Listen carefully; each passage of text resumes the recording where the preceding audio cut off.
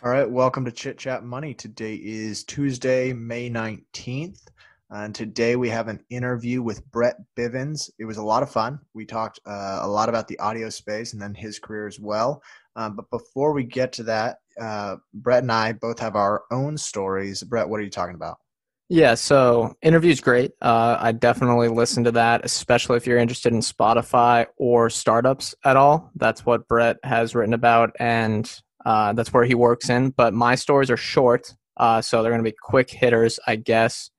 Uber wants to buy Grubhub, so there's some fallout over that. We're going to ask a little question about that. Taiwan Semiconductor is going to have a factory in Arizona, which is a big surprise. And then Facebook is building an undersea cable in Africa, spending a lot of money to partner with that. Okay, and I'll be talking about Michael Berry's holdings or Scion Asset Management's 13F that they filed. It's kind of it was a big week for hedge funds. They all had to file their 13F or anyone, I think it was like anyone with more than 100 million in AUM or something like that.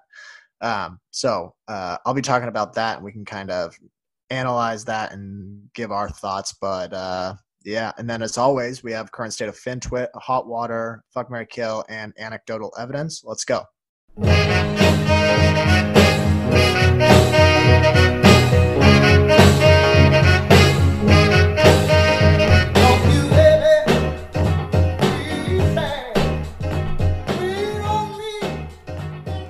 Okay, welcome in. I'm going to kick things off. Scion Asset Management released their 13F this week. So this is Michael Berry's LLC that he runs. And if you don't know who Michael Berry is, he was played by Christian Bale in the popular movie The Big Short. He's well known for shorting the housing bubble during the financial crisis. That's kind of what he's known for.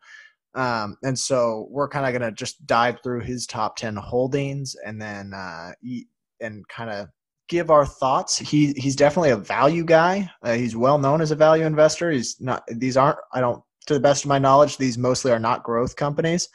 But just for everyone's information, the total portfolio value is around 85 million. He's been keeping it at that. Maybe he's like withdrawn some. I think he doesn't. I think he's afraid of getting too big. It might all be his own money at this point. I'm really not sure.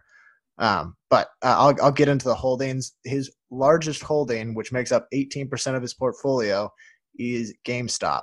And we can talk about them after. But yeah, so we won't give any thoughts. We'll just go through them first. Second largest is 12% Jack in the Box.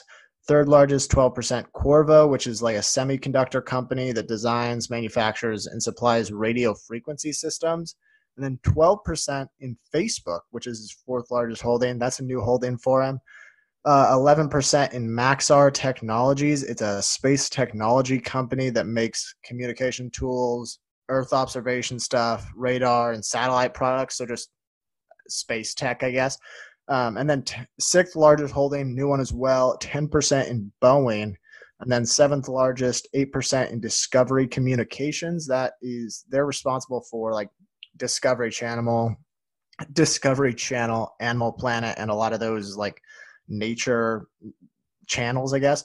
And then eighth largest is Michaels Companies, which is, if you've never been to a Michaels, it's like an arts and crafts store. It's like a chain store. I think it's the largest one in North America. And then ninth largest holding. This one's a little interesting. He has 3% in Las Vegas Sands Corp's call options. So lots of upside there. And he also has calls on Wynn Resorts. And those, if you don't know what either of those are, they're casino and resort companies. So I guess he's long, or he thinks there's going to be a lot of upside for the casinos.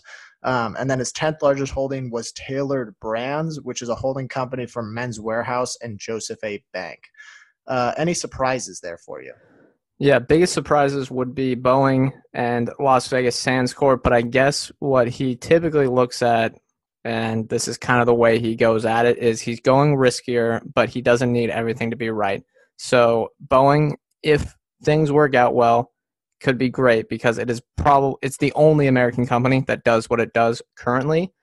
So that's interesting, and he probably looks at that similarly, like a call option, where they're almost too big to fail.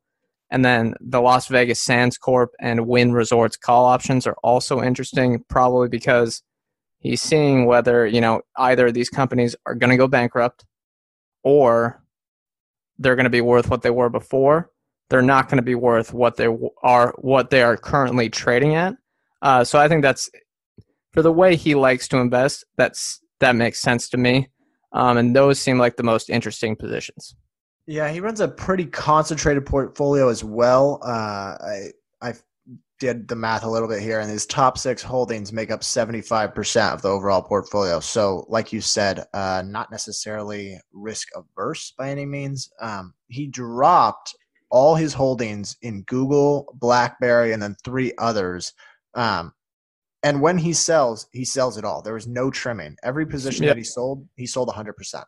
Yeah, that seems to be what a lot of renowned investors do compared to the ones that are just average. And I think that's a good note. But, Buffett did that with the airlines. And I guess, whoever, Berkshire Hathaway did that with the airlines.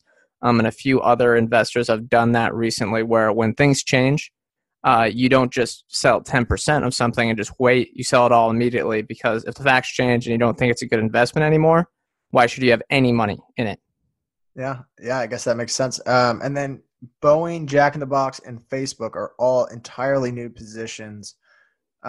Jack in the Box, I looked at their financials, kind of bland. I didn't check the valuation, which I'm assuming is what he's kind of playing on there. Yeah, I can look it up real quick. But it's they are profitable. I would guess it's a value play. They're not growing super fast. And then Boeing, they must think it's too big to fail. And then Facebook, interesting to me, it feels sort of like a Google substitute, being that he swapped it out for Google. Yeah, he's been trading Facebook a while. He goes in and out of that position. But if we look here at Jack in the Box, and these are like 45 days old. So Jack in the Box fell from 90 all the way down to almost 30 in the March, trough there. And now it's back up to 63. And then if we look at their current EV to free cash flow, it's 17. So they're trading below 10 EV to free cash flow on a very steady business. That was probably his thought there. And whatever, maybe he ended up selling that, but that's a good note on 13Fs. You're not looking at the current holdings. You're looking at the holdings from 45 days prior. Right.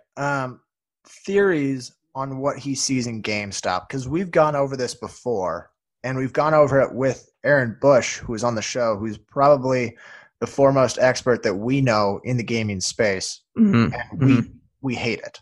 So it's weird. It's very weird.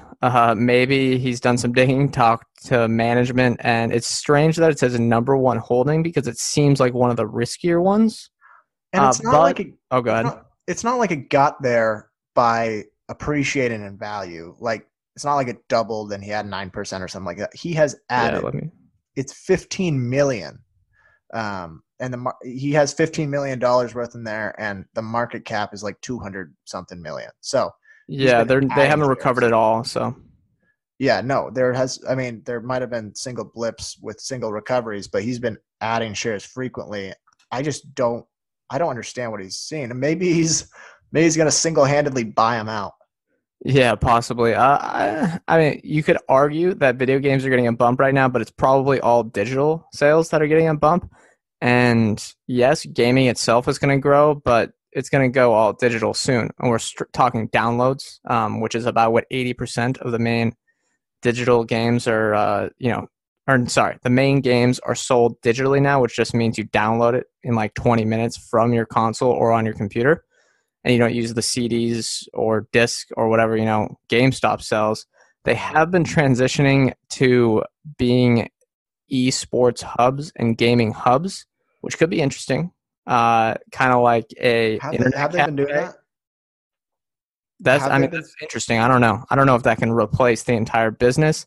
Yeah. But it's weird because, he takes risky positions, and he doesn't need everything to be right. He probably needs 30% of his positions to be right, at least, Facebook or whatever, and Boeing, or I guess not even Boeing, but something like Facebook is more reliable. The small cap positions that he's taking, he needs about a third of those to be right, because when they're right, he's right really big. Yeah.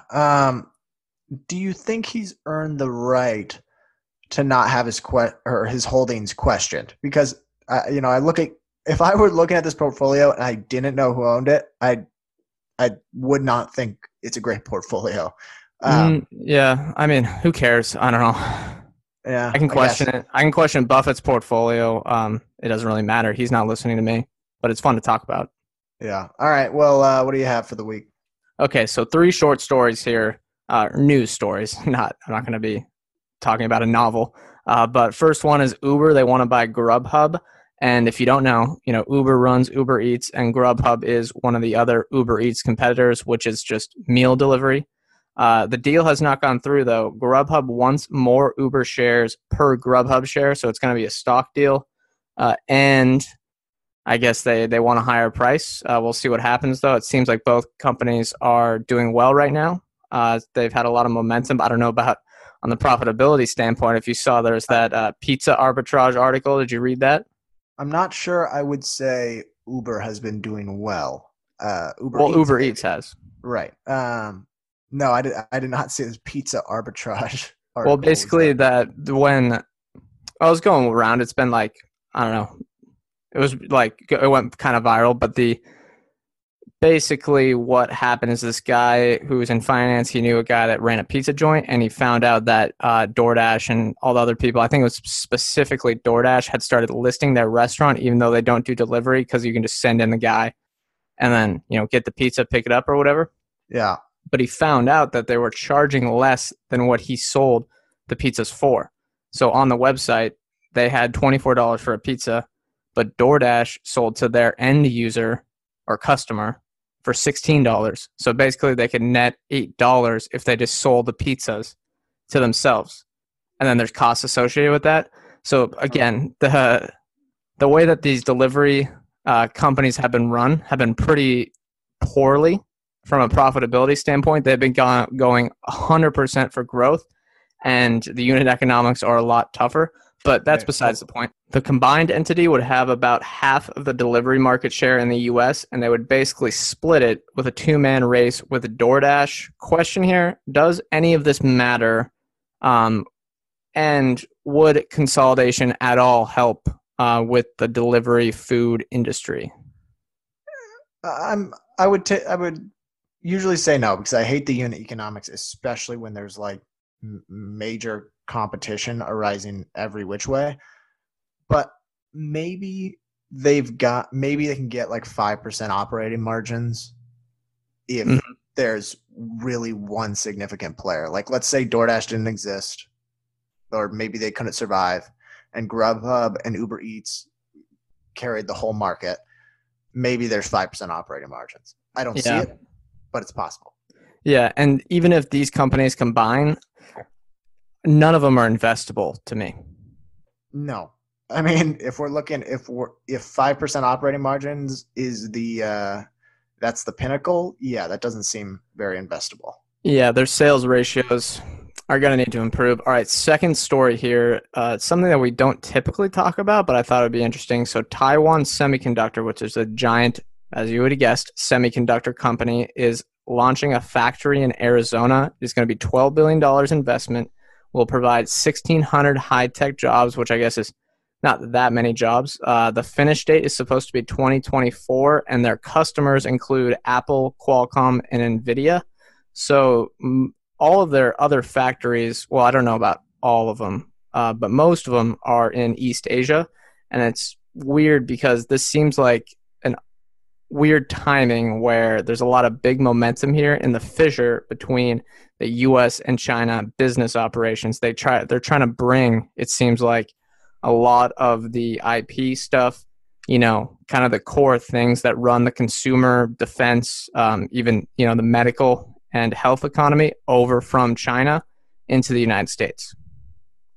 So give me a little bit of like history or geography. Taiwan is like, they try to recognize themselves as independent, and China does not recognize them that way, right? Yeah, so it's like the one China policy. China recognizes themselves as, or they think that Taiwan is a state, but Taiwan acts independently with their own government. It gets a lot more complicated than that. But yeah, it used to be a state of China. They are independent. They're like 23 million people. Very modern, very like a bigger Hong Kong almost. But I don't want to insult anyone by comparing the two. But it's sort of like China thinks they are a part of China, but Taiwan and the rest of the world. So just for reference, like Taiwan is the number one ally for the United States in that region. Interesting. Okay. And then what did you ask? Sorry. So, like, does this mean there's more momentum for the fissure between Chinese companies and people operating in East Asia and the United States companies? And by fissure, you mean like Separation, yeah, breaking that's apart. right. Okay, then yes, then I'm reading the question right. Yeah, I think so. And there's and maybe it's I'm filled with like these Twitter threads and Donald Trump's tweets, but it feels like there's a lot of distrust going on. And Hmm. I mean, even today, Muddy Waters came out with that new report of that Chinese company that they think is a total fraud. So I obviously that's not. I don't think they're doing business in America, but I don't know. There seems to be a lot of turmoil. Yeah, and I think from an investing standpoint, the one thing I would just be concerned with is if there's American companies that have a lot of revenue in China, if that separation occurs, there could be some downfall there. So companies like Apple, Starbucks, McDonald's, stuff like that. It's not getting to that point yet, but if you're investing in those companies, or even Disney as well, um, and there's others, I would, I don't know. I just something I would be concerned about, and definitely reading up on. Yeah, I mean, I don't have any businesses that are Chinese, like specifically, and I don't think I have any businesses that do business over there. I would be very concerned if I did, Yeah. because All right. yeah, I've been investing for 2 years, and it's never felt like this much distrust between the Yeah, two 2 years. That's basically a companies. lifetime. So, Yeah, I've learned a lot. So, all right, what's your third one? okay, third one. This one's an interesting one. Facebook is building an undersea cable in Africa. So, Facebook and a bunch of telecom companies are building the most comprehensive subsea cable ever in Africa to serve the African internet. I think it's like 180 terabits per second, or that's just a number I saw. But another note here, should be done or live by 2023 or 2024, should help about a billion people get better internet connectivity. Are we underestimating Facebook's goals and ambitions for the next decade to own basically the internet in emerging markets? I wouldn't say we're underestimating it. I mean, I feel like Mark Zuckerberg wants to rule the world, but Wow, sort of. He wants to rule the internet world. yeah, I mean, not like in the Adam Newman sense, but he, Right, right.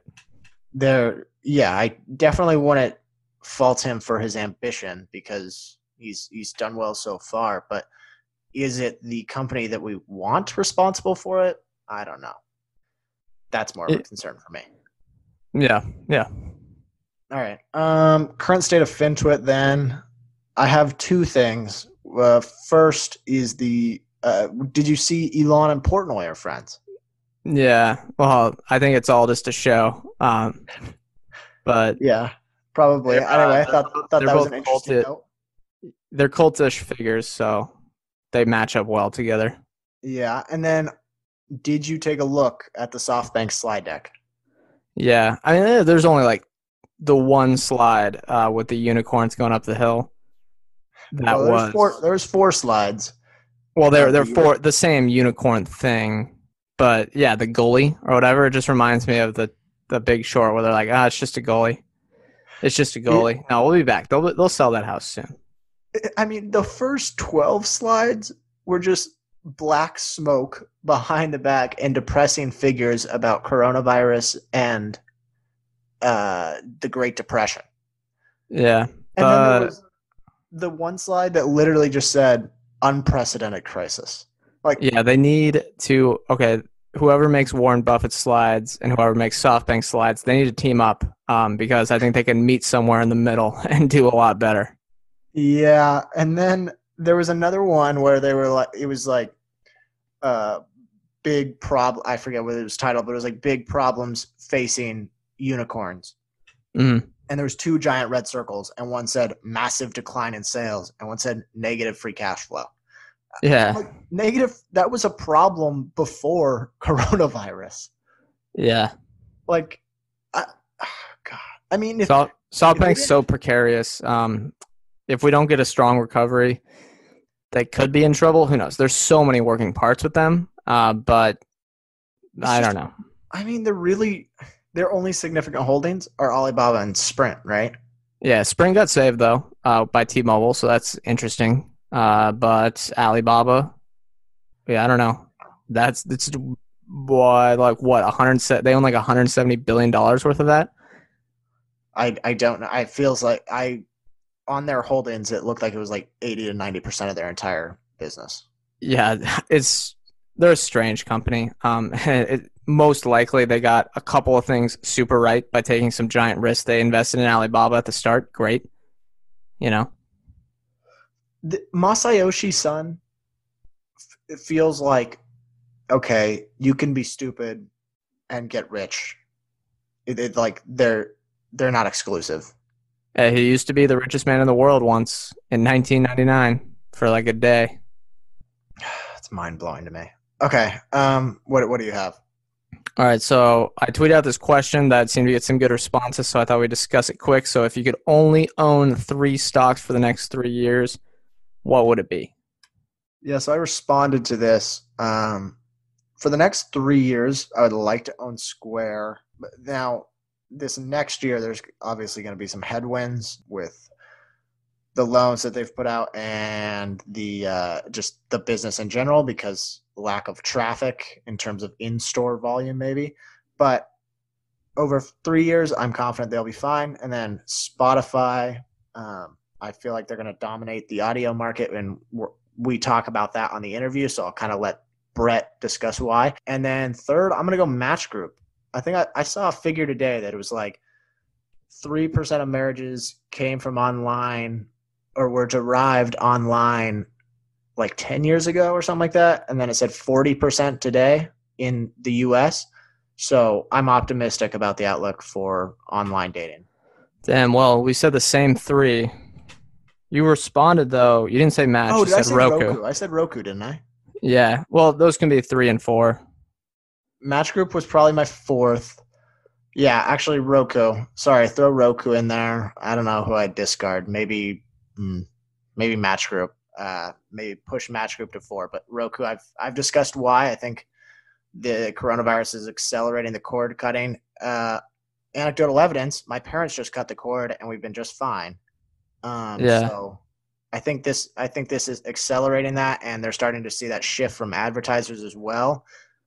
A lot of positive tailwinds coming into that industry, and Roku stands to benefit the most in my mind.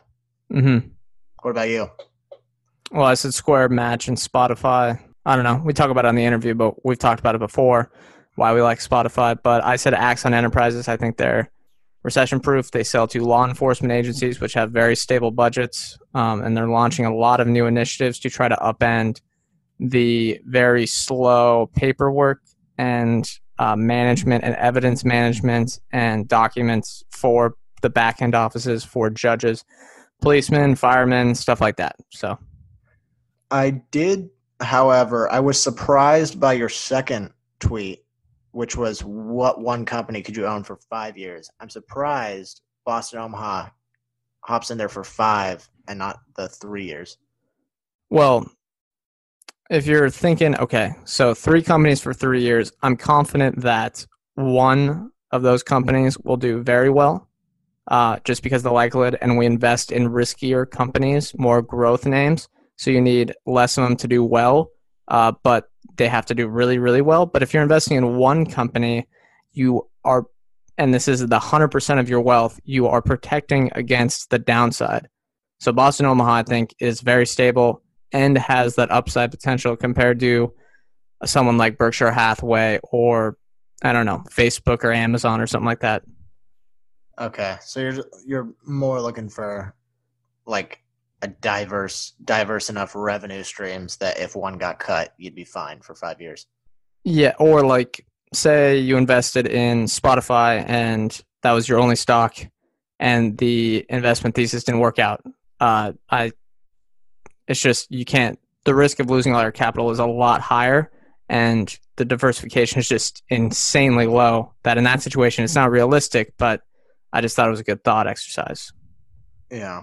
Okay. Well, we have an announcement, sort of some gloomy news. Am I using the word gloomy right? Yeah. It's kind of some bad news, kind of a good news, bad news situation here. We are going to have to put a pause to the podcast for what, 3 or 4 months? Yeah, for the summer at least. So I am going on a trip in the outdoors, and Ryan has a job that requires him to, under their compliance rules, since it's a finance job, he cannot talk about companies outside of whatever their purview. So that's just kind of the rules they have. And then I will be away from civilization, I guess. But we plan on starting it up. It'll end by the end of May. And then we plan on starting out the same exact stuff when we get back.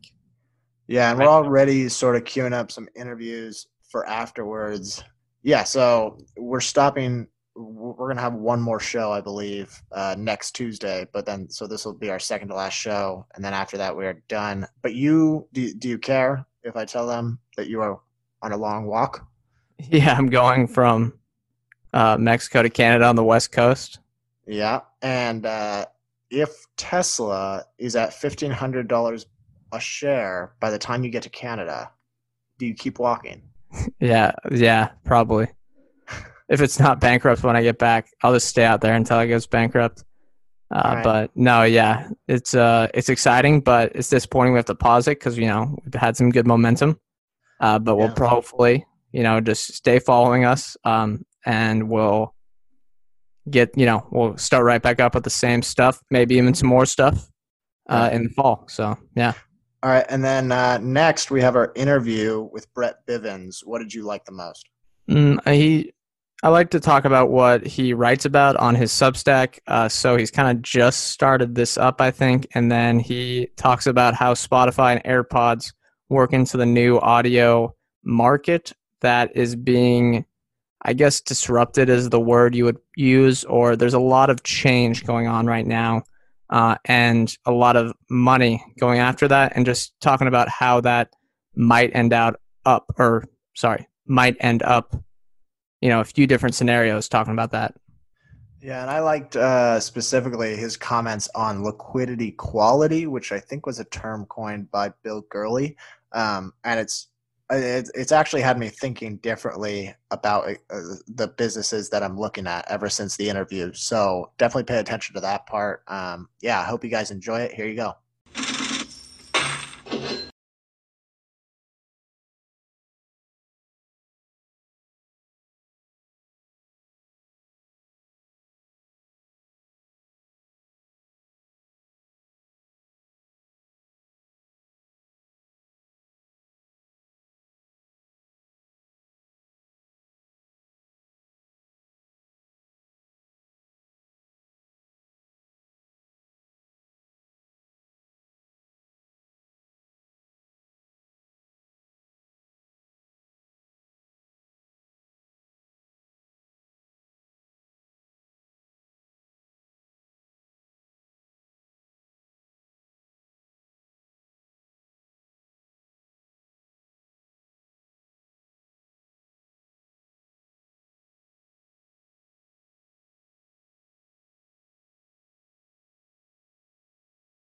All right, today we are welcomed by Brett Bivens. He is a writer. We found him through his writing on Twitter, but he also works at TechNexus, I believe. I'll kind of let you introduce yourself. So what do you do for TechNexus, and then what is TechNexus? Perfect. Yeah. Thanks a lot for having me on. So really quick kind of background on TechNexus. We are an early stage venture capital firm based in Chicago, and our focus is really on the intersection of the early stage world and the corporate world. So we work very closely with a broad network of corporate partners who we build vertical focused funds alongside and go invest alongside into early stage companies that are really kind of reinventing and changing the industries that those large corporates operate in. And so that, kind of gives us a really interesting perspective in terms of the emerging kind of new technologies, new companies that are being built up, as well as how large incumbent companies are reacting to those. And so my role with TechNexus is on the investment team. So I've been with TechNexus for about 4 years.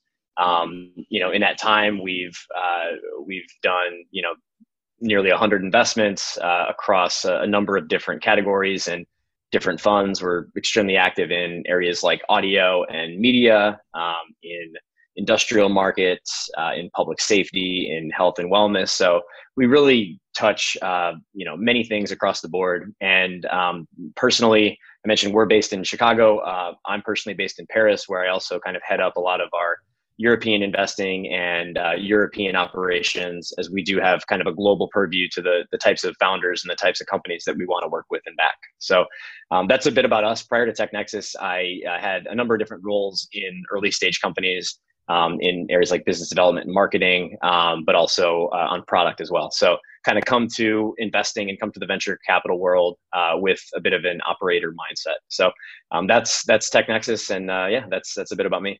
Interesting. All right. Well, we have a few questions about investing broadly, and then we'll dig into audio specifically. So first one here, I saw that you sort of talked about time arbitrage on Twitter. Do you want to kind of explain what that is and why it gives investors an advantage? I think I'm probably very similar to the two of you in that I'm always, studying other investors and trying to pick up best practices and tips and different frameworks from people across the spectrum, across asset classes who have interesting ideas. And time arbitrage is kind of a natural thing to think about and understand, but it's something that I've picked up along the way, just reading various people. And what it is it's kind of just a way to think about different time preferences that competitors have in a market. So differing time horizon that's kind of structurally dictated. So giving an investor or giving an operator of a business a longer term orientation into the way that they're investing can be a really tremendous competitive advantage. And I guess to give you one example of sort of what time arbitrage looks like in practice from the world of venture capital, I guess, is the ongoing fundraising cycle for a venture capital firm is typically every 2 or 3 years. So you go out, you raise a venture capital fund, you go invest most of that capital over the course of 2 or 3 years, and then you go back to the market to limited partners and say, hey, we want to raise another fund. Maybe it's the same size, maybe it's bigger, but each time you go out and raise a new fund, you are going out there with the traction of your portfolio and kind of what your portfolio has done, and so you're trying to convey progress with a portfolio of early stage companies that may not actually have a ton of progress. The feedback loops in venture capital are very long. And so, that can create a little bit of a weird incentive for early stage investors who are, maybe pushing money into companies that are intended to grow super, super fast and get a ton of press and do a bunch of things that on the surface look really good, but don't actually translate to long-term returns. And so, a way that you might kind of think about time arbitrage in that sense is if most investors are playing that game and have this incentive to, fund these hot companies and fund the companies that are going to be in the press and raising big rounds and burning a ton of capital to grow. Maybe your perspective is trying to partner earlier on with capital providers for yourself that are going to commit upfront to 2 or 3 funds down the line. So you have a little bit more of a sustainable incentive to grow the business. So, that's kind of maybe a long-winded example of what time arbitrage looks like, but it really is kind of this mix of behavioral and structural advantage that you can kind of bake into the way that you operate that, in theory gives you an advantage over those that you're competing with. So I think Brett and myself are a little uninformed on the VC industry as a whole, specifically Sure. me. But so when the LPs, you said they raise like a VC fund and you sign on LPs, do you usually have a specific time frame in which you're supposed to take an exit and return that capital to the LPs, or is it kind of vary? Yeah, so it's typically the life of a venture capital fund, broadly speaking, is it tends to be about 10 years, Okay. and the first 2 or 3 years of that is when you're sort of actively investing most of the capital, and so the first 2 or 3 years is when you're investing most of the capital in the fund, and then you sort of manage those investments, those companies over the course of the next 7, 8, or even longer years as that fund kind of continues to go on. And then, kind of like I mentioned, you tend to go back out kind of 2 or 3 years down the line to raise additional funds. Okay. And you wrote a piece about Benchmark Capital and talked about their bottom-up approach to investing. So first off, can you tell us what the difference is between bottom-up and top-down investing? And then secondly, can you talk about how maybe the individual investor might be able to implement that sort of bottom-up style or throwing out the crystal ball? I know that was kind of a quote in your article was at Benchmark, they are trying to see the present clearly, and it's not about predicting the future or predicting trends, or you just want to throw out that crystal ball. How can an individual investor do that? Because I know most investors like myself, we sort of extrapolate out into the future and then we revert back to what companies are going to benefit from that type of future now. And it sounds like that might not be the strategy to go with. So how can investors change that? Yeah, and I think it's a really tough distinction to understand, and it's a tough distinction to apply for anyone. And I think the idea of sort of bottoms up and top down investing really has its roots in value investing. So going back to like Ben Graham and Buffett and Munger and all of these people who have sort of talked about it. And I kind of came to it and started reading more about it and thinking more about it as I read Margin of Safety from Seth Klarman. And what he talks about in there is that this idea of top down investing, like you said, sort of looking out into the future, trying to be very, very smart about the trends that are occurring, and not just being right about the trends that are going to occur, but also being able to, in practice, find the right investment opportunities, size those investment opportunities right, do it faster or better than the thousands of other people out there that are thinking they're just as smart. I mean, it's kind of it's a risky strategy. It's a strategy that's very difficult to pull off.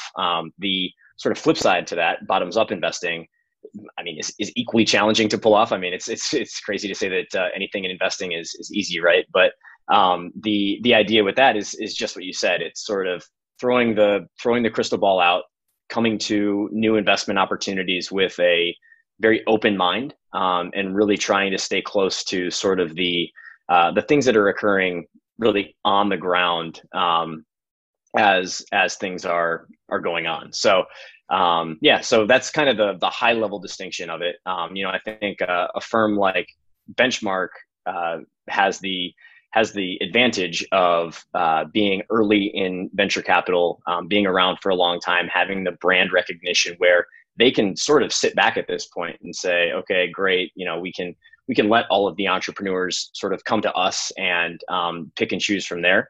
The challenge for maybe for venture investors is most firms that come to market don't have those baked in benefits. So you do need to have some kind of perspective on the market that you put out there as marketing to cut through the noise, to get attention, et cetera. So it can be a bit challenging to apply this in practice. And I think it's equally challenging for an individual investor. I don't know if I have any specific tips for an individual investor to apply it, other than just to really say, try not to think you're the smartest person in the world and that you have all the answers in terms of what the future is going to hold, and have a very open mind in terms of taking new information and processing new information, and updating your priors every time new things come in that either confirm what you thought before or contradict what you thought before.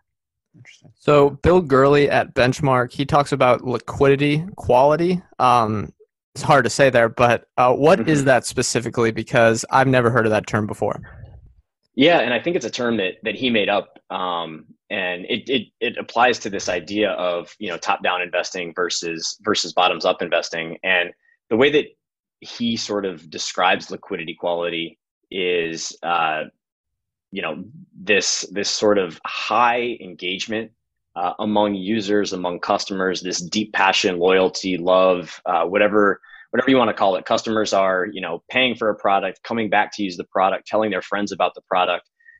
Even if it's in a very, very, very small cohort of users, can actually be, more important, more valuable, and better data to go off of as an investor than if a company is, trying to spread itself super wide and, launch in new markets and do all these other things where they may not be getting as sort of as deep of a customer relationship or customer love. And, I think that's sort of similar to this idea of bottoms up investing, which is, keeping your sort of nose to the ground and understand sort of the tactical on the ground things that are happening that are, building up to what these markets are going to look like and what these opportunities are going to look like long term, versus, trying to go super wide and have this, again, top down view of what the world's going to look like. So he talks about it, with marketplaces a lot. So, trying to really, really prove out engagement and retention and just this burning engagement really for a small cohort of users before trying to go wide and trying to boil the ocean. Are there any examples of companies that have done that before? I know there are, but just for the audience. Yeah, I think the one that he uses is Yelp, and I think that's a good one where, when Benchmark led the round in Yelp, they weren't, super broad. They weren't, national maybe at that point. They had a couple of cities. They were doing, I think Paul Graham from Y Combinator always has, famously said things that don't scale. So sort of these on the ground tactics to really make sure that, customers in their core markets were happy and engaged and coming back and, spending money and doing all these things. And, that's kind of exactly it. They were able to sort of say, okay, this is working in one place. There's this burning passion from users, and we can see how this is going to extrapolate out. Another example that I think he's talked about in the past is a company like Stitch Fix, where they just saw incredible engagement, incredible word of mouth pickup from the product, even among a small cohort of initial customers. But that was enough to kind of give them confidence that it could be scaled out long term. Right. Okay. And then one more question about investing in VCs before we transition to audio and Spotify, which is what you tend to write about a lot, at least from the stuff we read on your newsletter. So what is the Facebook and Google tax, and are there ways that companies can skip it? Yeah. So I think there's a few things or terms or sayings that have become common and I guess people might be familiar with. So, there's the sort of notion that 40% of venture dollars get funneled straight back into Facebook and Google via ad spend. So companies needing to acquire customers and kind of grow very quickly. The fastest, most scalable way to grow is by paying those companies to advertise to customers. That's fraught in many ways because of the fact that, it really is Facebook and Google standing in the way of your customers. They're the ones that sort of own that relationship with so many people. That's a challenge. You're always subject to, changes to the algorithm or different things that occur. You don't really own your own customer. And so that's kind of the tax that they impose on the internet writ large. It's kind of this, you may have heard the term like CAC is the new rent, customer acquisition cost is the new rent. So, consumer internet companies, for the most part, and, there's more of a mix now than there was a few years ago, but, they may not pay rent for a physical location, but they, their rent is now acquiring customers via Facebook and Google. And so, I think similar to the notion of liquidity quality, companies that maybe fall victim to this idea that they need to spend on advertisement to grow, sort of have this idea of going broad very early and tend to lose sight in a lot of cases of real value to the customers and really generating the type of loyalty that's going to build the word of mouth and the engagement and the retention that keeps people in your product and builds your own kind of, network effect, whether probably a weaker form network effect than Facebook or one of those companies might have, but kind of builds your own, you build your own ownership of those customers. And it's hard to do. It's challenging. Not many companies have been able to do it. But it's really about, things like how do you build community with your users? How do you make sure that when behavior changes, like it has recently with this whole pandemic, that you're able to, shift incentives and shift distribution models to make sure that you're able to serve your customers in the right way and deliver on your brand promises. So it's a big mix of things that kind of come together, and it's a tightrope that companies have to walk, because those companies, Facebook and Google, are monopolies, and they are so strong that if you don't do right by your customer and you don't build a product and build an entire experience that is passion inducing for them, then you're at risk of losing them and losing out to that kind of competitive landscape that's there. That's a fascinating idea, that the best way to sort of expand and go broad is to focus on your existing customers first. But now let's transition to sort of audio-based questions. And so Brett and I are both shareholders of Spotify. So I'd love to get some of your takes on it. One question, and this is usually the first one, because the gross margins are somewhat alarming to new investors, because you look at it and it's like, well, that's not great gross margins. I think it's around 25% or something like that. Right. It's definitely not tech company. Yeah. Tech company right. margins. That's for sure. And so I think a lot of that has to do with the unit economics of the music industry. What is so unfavorable about them for anyone that doesn't know?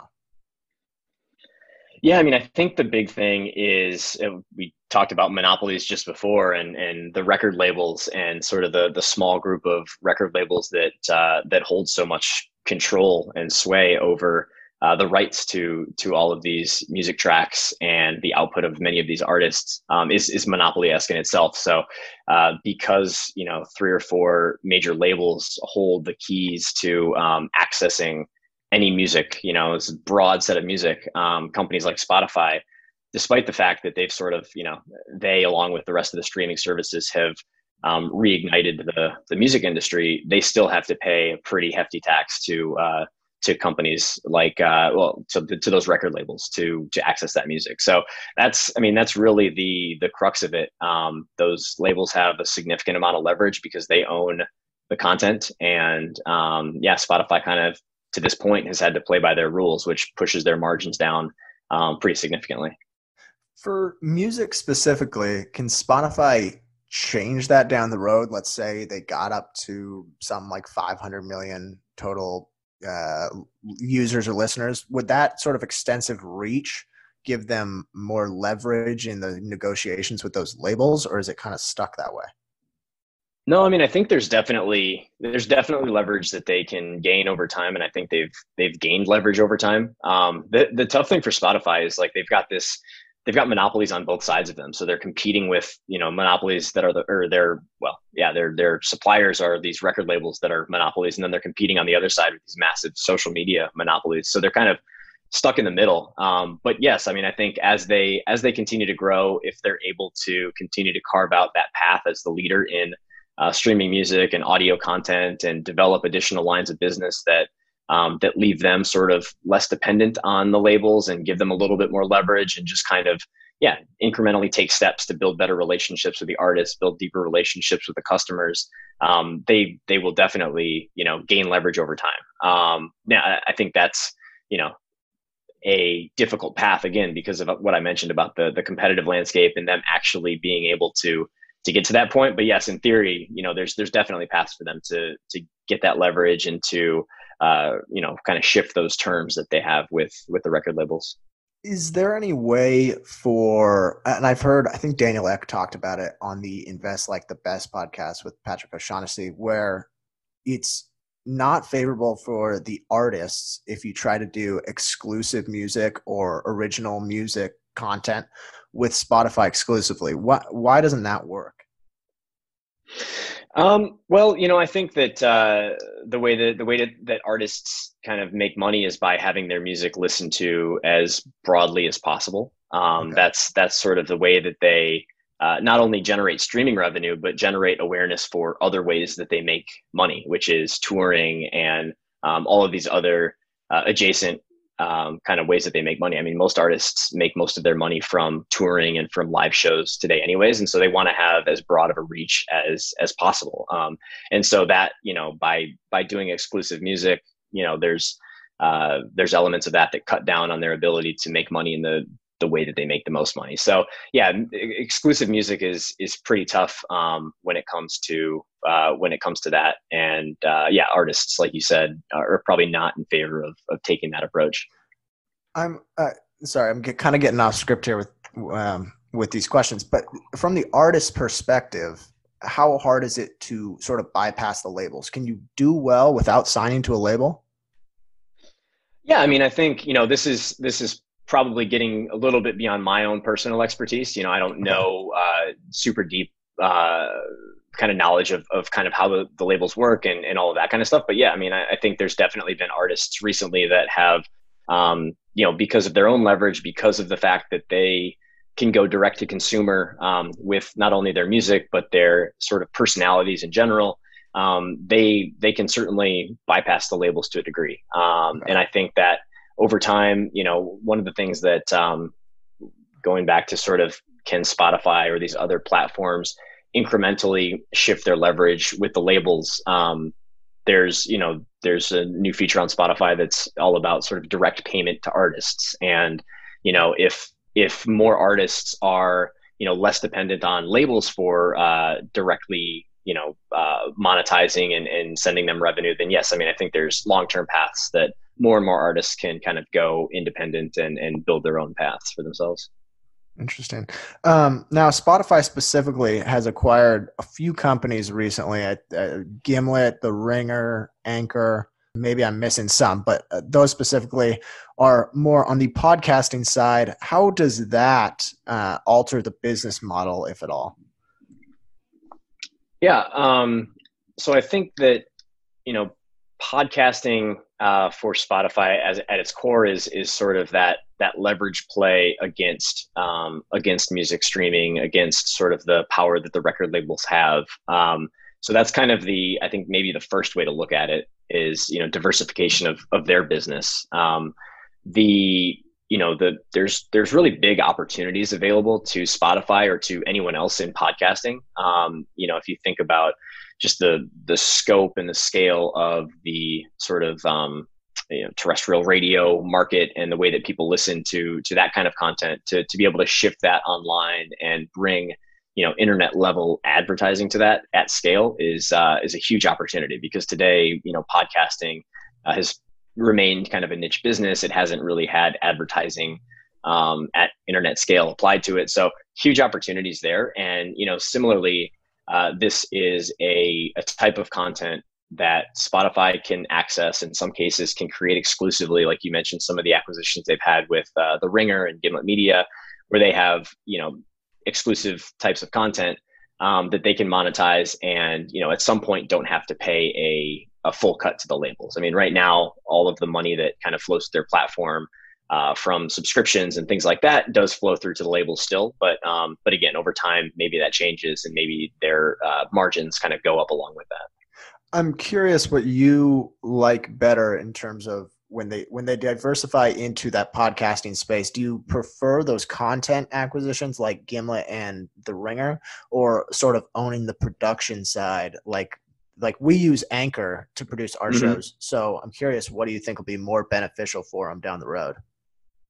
Yeah, I think it's a really good question. I don't know if I can sit here and say which one will be more beneficial for them long term, but I do believe that both will be necessary and both will be beneficial. So I mean, I think even beyond podcasting, I think as they build deeper relationships with the artists directly, again, as they're able to shift the leverage with the labels to the extent they're able to, you could certainly see them moving back into more creation tools for other types of audio artists as well, for music artists. And so I think that both pieces will be pretty critical to how they sort of try to develop platform power over time and really make sure that both consumers and creators are dependent on them and on their platform. I do think though that the content side and the content acquisitions that they've made are pretty critical and pretty important.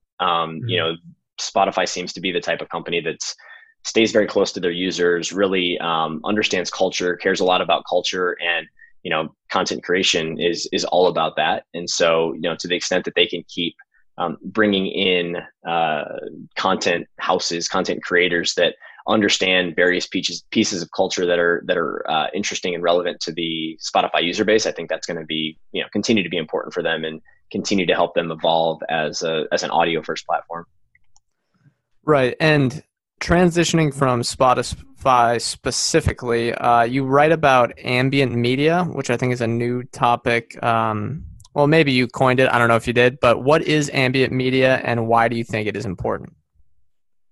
Yeah, I'm not sure if I coined it. Maybe that'd be cool if I did. But I mean, definitely ambient computing is this notion that's been out there for a while, and companies like Google care a lot about it, which is really this idea that as you go through your day, the content that you're consuming, the communication that you're having flows seamlessly across devices, whether it's, over time, your phone to your smart speaker to eventually, AirPods and headphones that have some degree of intelligence and compute to them, to a computer. So whatever device you're on, being able to kind of integrate seamlessly, work seamlessly together. And this idea of ambient media is interesting because a lot of the ways that, that new computing paradigm comes to life is in a sort of heads up fashion. So if we're talking about, using a smart speaker, or we're talking about using AirPods and communicating, via voice with AirPods, that's, eyes up content. That's content that's occurring while we're sort of moving around a city or moving around our house. We're not staring at a screen.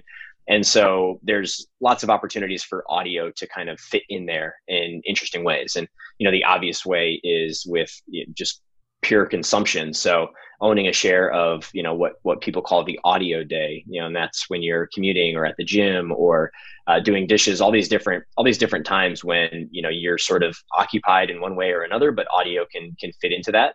And that's one piece of ambient media. So being able to surface contextually relevant content and help you find the right content for the right moment. So that's certainly one piece of it. And then the other piece is, going beyond just maybe music and spoken word content to the way that, social media evolves in a world where we're, less on a screen and more using voice or using smart speakers or communicating, without video or whatever it may be. So I think that there's just a lot of different ways where audio fits in there beyond just content consumption that could be paths for Spotify or for other companies in this space to make moves and kind of take the share of the consumer's audio day. So within that, why are AirPods so important? Yeah, I mean, I think that they're important because they've already proven that they've delivered a superior, I guess, customer experience and user experience to users out there. And so just the fact that they've grown as fast as they have, and that whether or not it becomes a new platform or a new way that developers build new experiences and solutions, it's at least a new peripheral to the way that we think about sort of our mobile computing world. And so it's relevant from that perspective because it does change sort of the as voice assistants get smarter, as Siri, et cetera, get smarter over time, it does change the way that we interact with our devices and the way that we think about consuming content and even creating content and communicating with one another. So I think that all of those things, again, I can't sit here and say this is exactly what's going to happen with these. Is it going to be a platform? Is it not? I don't know, but just the fact that the adoption that they've seen and the depth of engagement that they've seen is so high, there's obviously something to it, and I think that they play a critical role in the future of that ambient media world. Okay, and one last question from me on audio. What avenues for growth are there outside, well, I guess you can include maybe podcasting and music, but what avenues for growth are there maybe over the next decade for the audio industry? So I think, within podcasting, and just to touch on that really quickly, we talked about that a little bit, where podcasting and spoken word audio really hasn't seen sort of internet scale advertising, targeted advertising applied to it. So, I mean, I think that's certainly one path for growth there. I think that there are, as we're kind of seeing right now with, everybody stuck at home and communicating in different ways. Right now, it's a lot of video streaming and video communication, but there's a world where audio live streaming is large and grows as well. I think in China, for example, there's been a proliferation of audio live streaming via different applications that we don't necessarily have here, and so that's one path as well. And then I think audio. I mean, the really interesting thing about audio is like we sort of think about it today as like this is a podcast and this is an audiobook and this is a audio based workout that I'm doing, or this is a class that I'm taking in school that I'm kind of listening to via audio. And I think that over time we're going to see some really interesting new content formats emerge that aren't an audiobook and aren't a podcast, but are a mix of the two, or aren't an educational class and aren't a entertaining host giving us a podcast, but are a mix of the two. And so I think that there's just a lot of opportunities for sort of format innovation around audio related content that's going to start to integrate into different parts of our life. So I think those are a few of the areas there that I'm most excited about and interested in. For Spotify specifically, do you think it's helpful that they are sort of the pure play in the industry? And by pure play, I mean that their sole focus is audio versus Apple, who podcast and music probably make up very little of their top line. So do you think that's beneficial for them? Because I've heard some people kind of have the take where these big tech companies that are moving into the space have so much capital to throw at it that they are going to be able to win. Do you think it's better that Spotify is a pure play? I do. I think one of the things that one way to think about sort of the approach that those big platforms are taking to the music streaming space and even to podcasting and spoken word audio is that they're really looking to commoditize that part of the market. So they've got these core businesses, whether it's AirPods, whether it's Alexa, whether it's Google Search, whether it's ByteDance is a massive player here as well with TikTok, and they've had just a tremendous impact on the music industry over the last couple of years. And so all of those core platforms and core businesses of those companies are the focus for those large monopoly players basically. And so they're looking to again commoditize the music streaming business and maybe take costs down or do whatever they need to do there. And yeah, I think the only way for Spotify to really fight back against that is to have a pure focus on delivering the best experience, and that cuts all the way through from the way that it's presented in the product itself and sort of the additional features that come in the app. But things like discoverability, which is really where they've made their reputation and still seem to stand out amongst all of those competitors. So yeah, really committing fully and having this sort of existential threat looming that, hey, if we don't get audio right, we don't have a company. Versus some of these others who, may not have the same degree of focus on nailing that audio experience because it's really just in service of more lucrative businesses. So yeah, I think to your question, it's probably necessary that they really focus on that and stay true to that part of the business. Okay, now let's get to the two wrap-up questions we ask on every interview.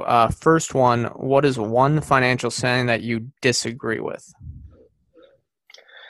So, I don't know if it's necessarily a saying, but I think it is going back to some of the stuff that we were talking about earlier. I think that in the venture capital space specifically, because of, all of the noise that's out there, all of the challenges with really cutting through the attention and getting yourself known, getting your firm known to entrepreneurs, to other investors, et cetera, there is a tendency to be sort of very top down and try to be the smartest person in the room. And I think that that kind of gets in the way of what we talked about, which is kind of this bottoms up approach to investing that is more sustainable over time. And so I think it's less of a saying and more of an approach where because of some of the incentives that are baked into the venture capital market for investors, they tend to chase hot deals and chase high growth at the expense of more sustainable operations. So yeah, so I guess that'd be my answer. Not a quick fire. I apologize, but that'd be my first answer there.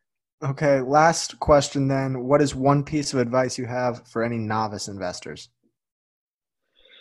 Yeah, so there's a really good essay that I actually reread yesterday called "The Playing Field" from someone named Graham Duncan, who runs I think it's a multifamily office in New York, and it's really all about understanding the game that you're playing at different stages of your career, and not trying to get too far ahead of yourself, and making sure that you're learning at the right pace and kind of progressing in the right fashion. And he kind of goes into these 5 different steps that somebody takes in their career, from it's apprentice to expert to professional to master to steward eventually. And it's really all about being kind of self-critical and self-aware enough to know what you don't know, and try to use that to make sure that you're playing the right game at every point in your career. So that'd be, I guess, I don't know, not really in a position to give advice, I guess, but that'd be the thing that I try to keep in mind all the time is, am I playing a game that fits my strengths and my weaknesses, and do I understand what those strengths and weaknesses are? Yeah, no, I like that one. All right, well, that's going to do it for us. Thank you for joining us, Brett. Thanks, guys. Appreciate you having me on. And before you go, where can people find you? Yeah, so I spend a lot of time on Twitter at Brett Bivens. I write a lot at venturedesktop.com. And then if anyone's interested in learning more about TechNexus, it's just technexus.com. All right, perfect. Well, thanks again for coming on. Thanks, guys. Appreciate it. Okay, welcome back. Thanks again to Brett Bivens for joining us. Had a lot of fun, but next up we have our hot water. I have 5, I think. So wow, you're going for one of our last shows temporarily, as we said. You're going with one of your records here, huh? You're finally catching on. Yeah. No, I've got some good ones. I've got some real ones and some stupid ones. So go ahead. You start off. Okay, so being humble is in hot water this week. Papa John was on TikTok literally just bragging about how rich he was. First was a video touring his mansion, and on one post it said, "Did you know I have my own helicopter?" And that was just his helicopter in his yard, and every single post was hashtagged with money. Yeah, once you realize Papa John's insane. He's also the same guy that said he eats 40 pizzas in 30 days. Yeah, and that the day of reckoning is coming. But which he was right, I guess. The day of reckoning, he was the prophet. In November, he said the day of reckoning was coming, and then the coronavirus hit. So, who knows? He could be a prophet. But this once you realize that about 70% of the people that are on TV that aren't media or whatever, reporters and things like that, are insane, that are just famous for being famous, stuff like that, is kind of when you realize, oh yeah, Papa John doing all this stuff that makes sense. I could see it. Yeah. Men are also in hot water this week, according to an article from the New York Post, which had this one. I know, New York Post, whatever. A study. No, I have this one too.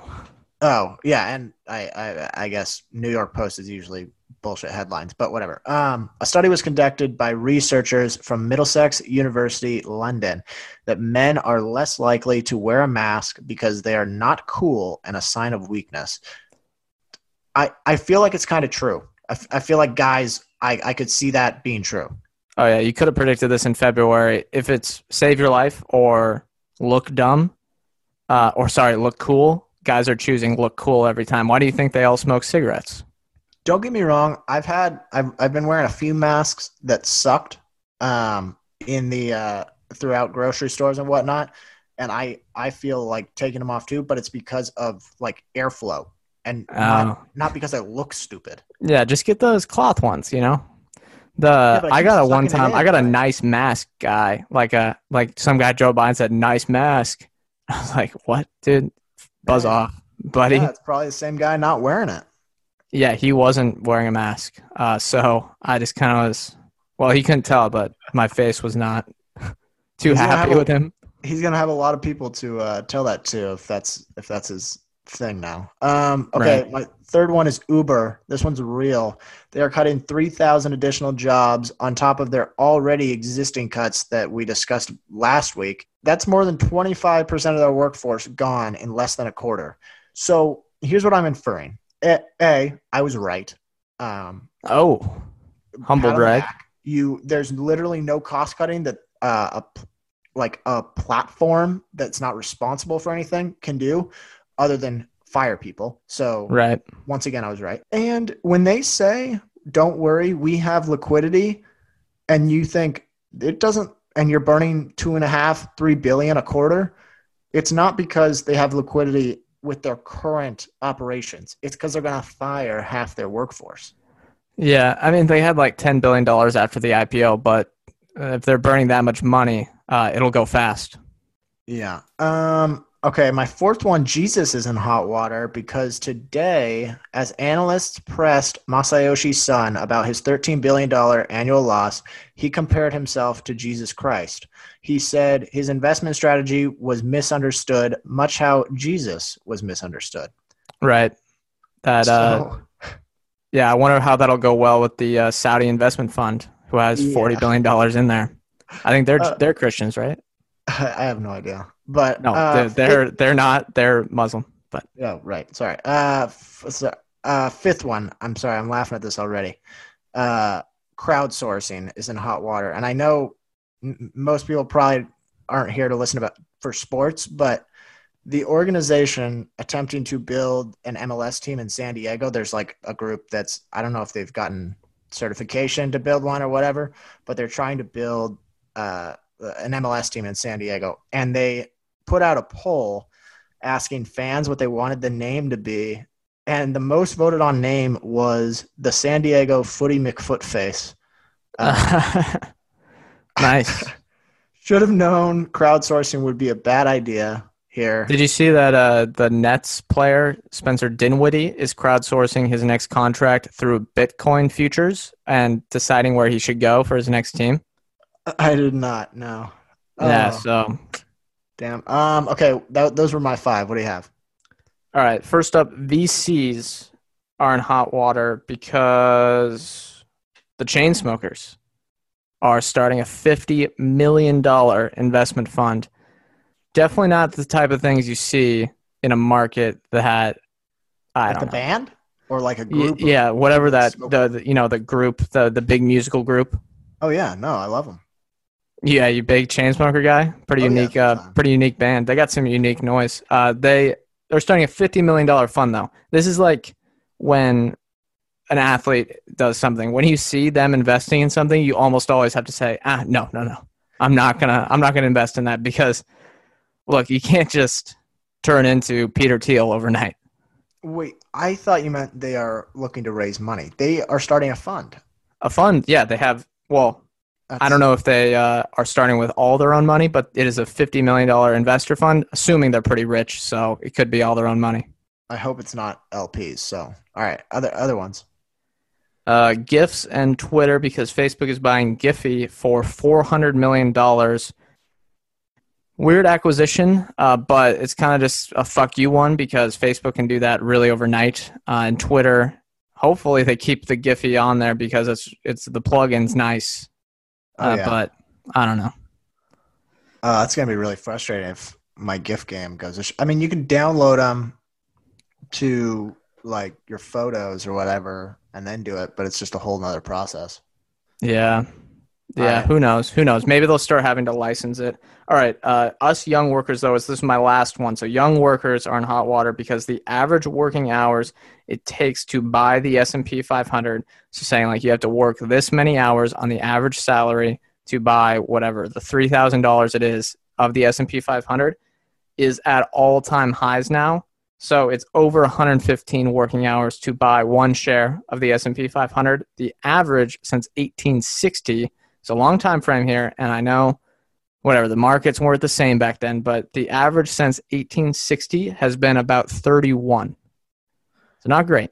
I think I saw this chart, and it's kind of an interesting concept because it kind of relates to like wealth disparity. Definitely. Like it's kind of a good indicator. I mean, maybe there's flaws in it, but it feels like a good indicator in terms of like that disparity between the 1% or the rich, I guess. All right. Any others? That's it. That's okay. My fuck, marry, kill this week. The theme is the 3 stocks that you want to own for the next 3 years. So you have to fuck, marry, kill Square, Spotify, or Match Group. Wow, making it tough. I'll marry. So you're basically gonna make me rank these, huh? I'll marry Spot. Although before the coronavirus, it would have been Square, just the risk. I'll kill Square just because, the facts have changed. It's going lower in my portfolio, although, as conviction, but Cash App is still very strong, and I think that's going to help them a ton and be the biggest part of the company in like 5 years. The biggest part will be Cash App, and I'll fuck Match Group just because they're probably second. They were up like 7% today, so. Whatever. I don't know. Who cares? Yeah, I might be marrying Match Group. And then Spotify just seems sort of like it's going to take longer to see the material impact of some of the stuff that they're doing in terms of like podcasting and other forms of audio content. So it might take a while for us to see that. So maybe I'll bang Square, kill Spotify. Maybe. Square's got a higher valuation though now that the price has recovered so much. It's true. Okay, anecdotal evidence. I have 2. They're both kind of crappy, but whatever. You want me to go first? Go ahead. Okay, I'm going on a cross-country trip for this job that we discussed. And I'm staying in a few places. While I'm there, I'm staying in an Airbnb, but while I'm going, I'm like driving, so I'm going to stay in hotels. And I thought about it. 1-night stays and 2-night stays, I'm going to take a hotel over an Airbnb every time. You sure though? Are you talking cleanliness or just in general? If you're doing a 1-night thing, most Airbnbs with the cleaning fee and all that, you're going to hit around $100 anyways. Right. Because of so week-long Airbnb, just because you incur that cleaning stuff, and that's group. Okay. And then secondly, there's the risk that you don't know who you're staying with, all that stuff. Like if you pick the wrong Airbnb, there's just... Dude, you're like... Okay. No, there's less risk factor staying at a Marriott. You know what you're getting. I know, but... Especially if you're only doing it for 1 night. Dude, you just get the good ratings on Airbnb. I don't know, and there's like a 0.0001% chance that anything happens to you. No, I don't mean the same as a hotel. Like in terms of like room accommodations and what else there. I don't know. I've stayed in some bad hotels. But you know what you're getting if it's like name brand hotel, like a chain, like Marriott. I guess, but then it's going to be more than $100 a night. No, I found every hotel I'm staying at's a Marriott, and they're all like $100 a night. Okay, then it's the same. Yeah, and if it's the same, I would probably rather stay in a hotel, I don't know. And then I guess obviously if you're staying somewhere long term, then Airbnb is probably the way to go. All right, and then my second one here is I am starting to see sort of this, and it's probably been going on for a while. It's the I know it's out there, but I don't care anymore attitude with coronavirus. I'm starting to see that everywhere. Mm-hmm. I mean, I'm already feeling it a little bit. I'm trying to resist, but is there going to come a point where America, or have we reached this point where people just say, screw it, let the consequences fall how they may, we're restarting? The momentum's building to that, but I would say I have no idea. Okay. All right. It's a very difficult situation. Mine. So, what should I do first here? Did you see that shopping cart post that went viral? No.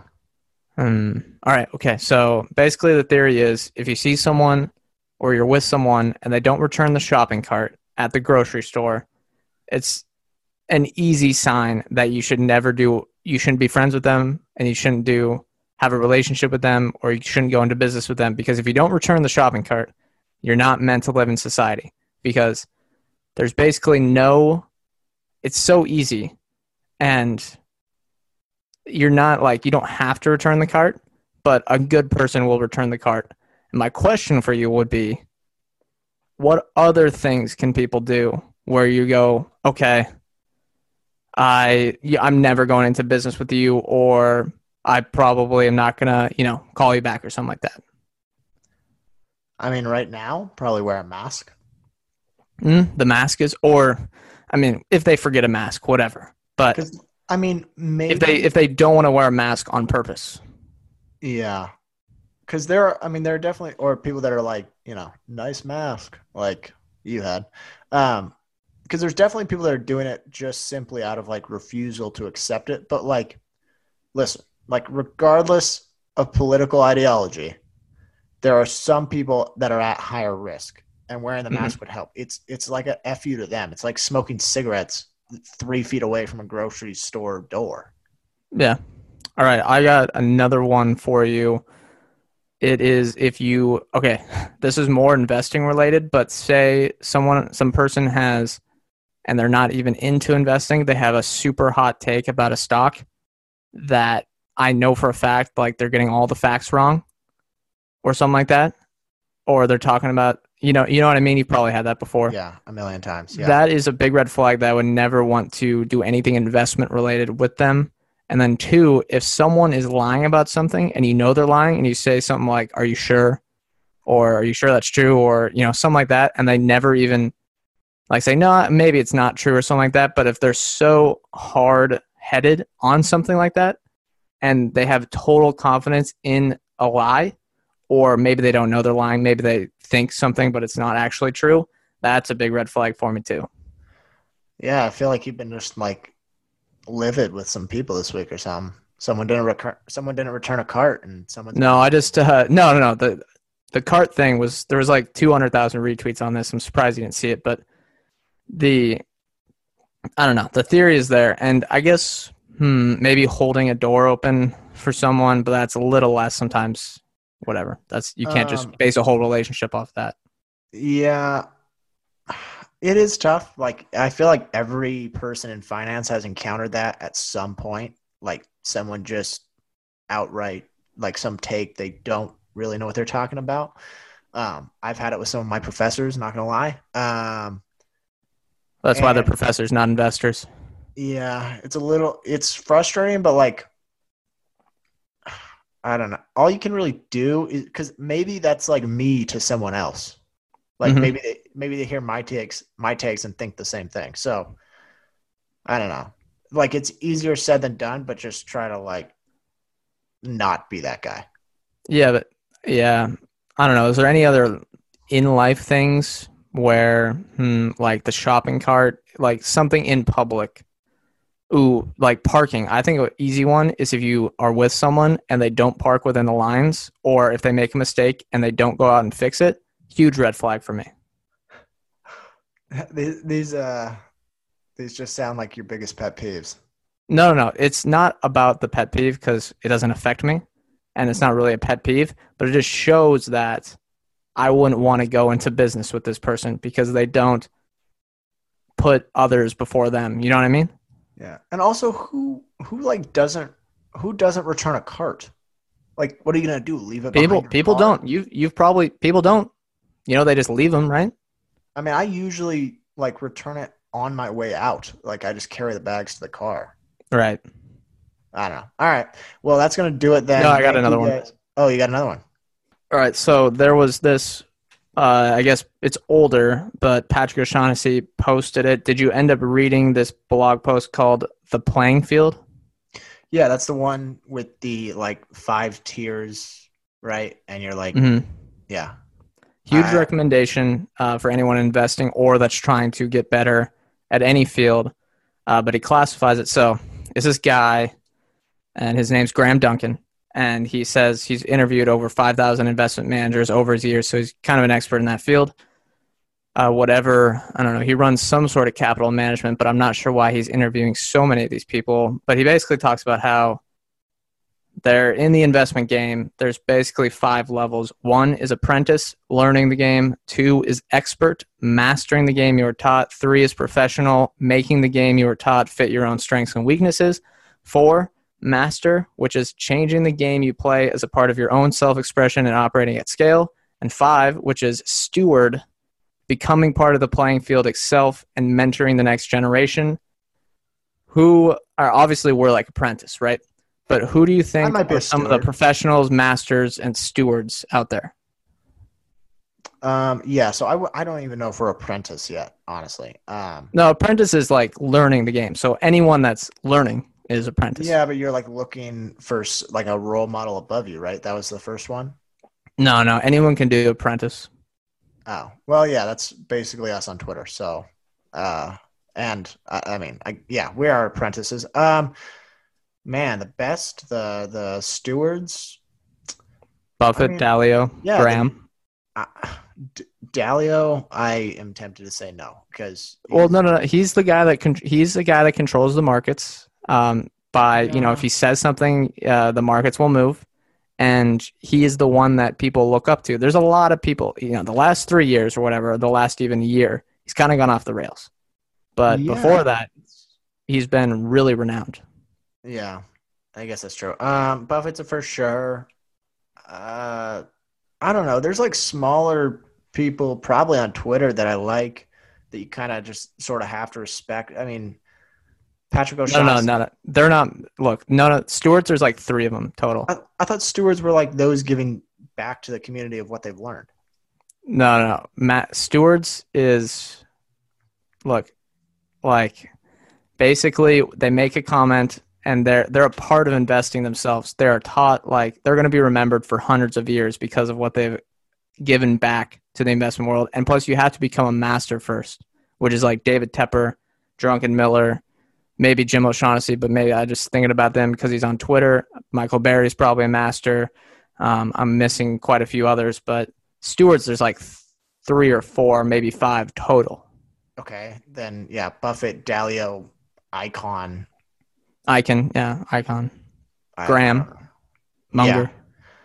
Yeah. Maybe Peter Lynch. I don't know. Is he Peter Lynch? Yeah, he's a steward. Charles Schwab, maybe a little different. Jack Bogle. Vanguard. What's his name? Vanguard. Bogle. Yeah. There's my stewards right there. Yeah. All right. Is that it? Yeah. I would recommend reading it if you're listening to this. You're probably into investing. It's like a 10-minute read, and it's probably the best investing post I've ever read. So definitely take a look at it. All right. Well, that is going to do it. Thank you all for listening. Follow us wherever you're listening. Like and review. The reviews actually help. So if you're on Apple Podcasts and you actually do like us, please leave a review. Even some constructive feedback would be helpful. And then follow us on Twitter as well at ChitChatMoney. If you have any show recommendations, or you just want to say what's up, or you want us to try to interview someone, give us an email, chitchatmoneypodcast@gmail.com. We are not financial advisors. Anything we say or discuss here on Chit Chat Money is not formal advice or recommendation. Thank you guys for listening. We'll see you next week.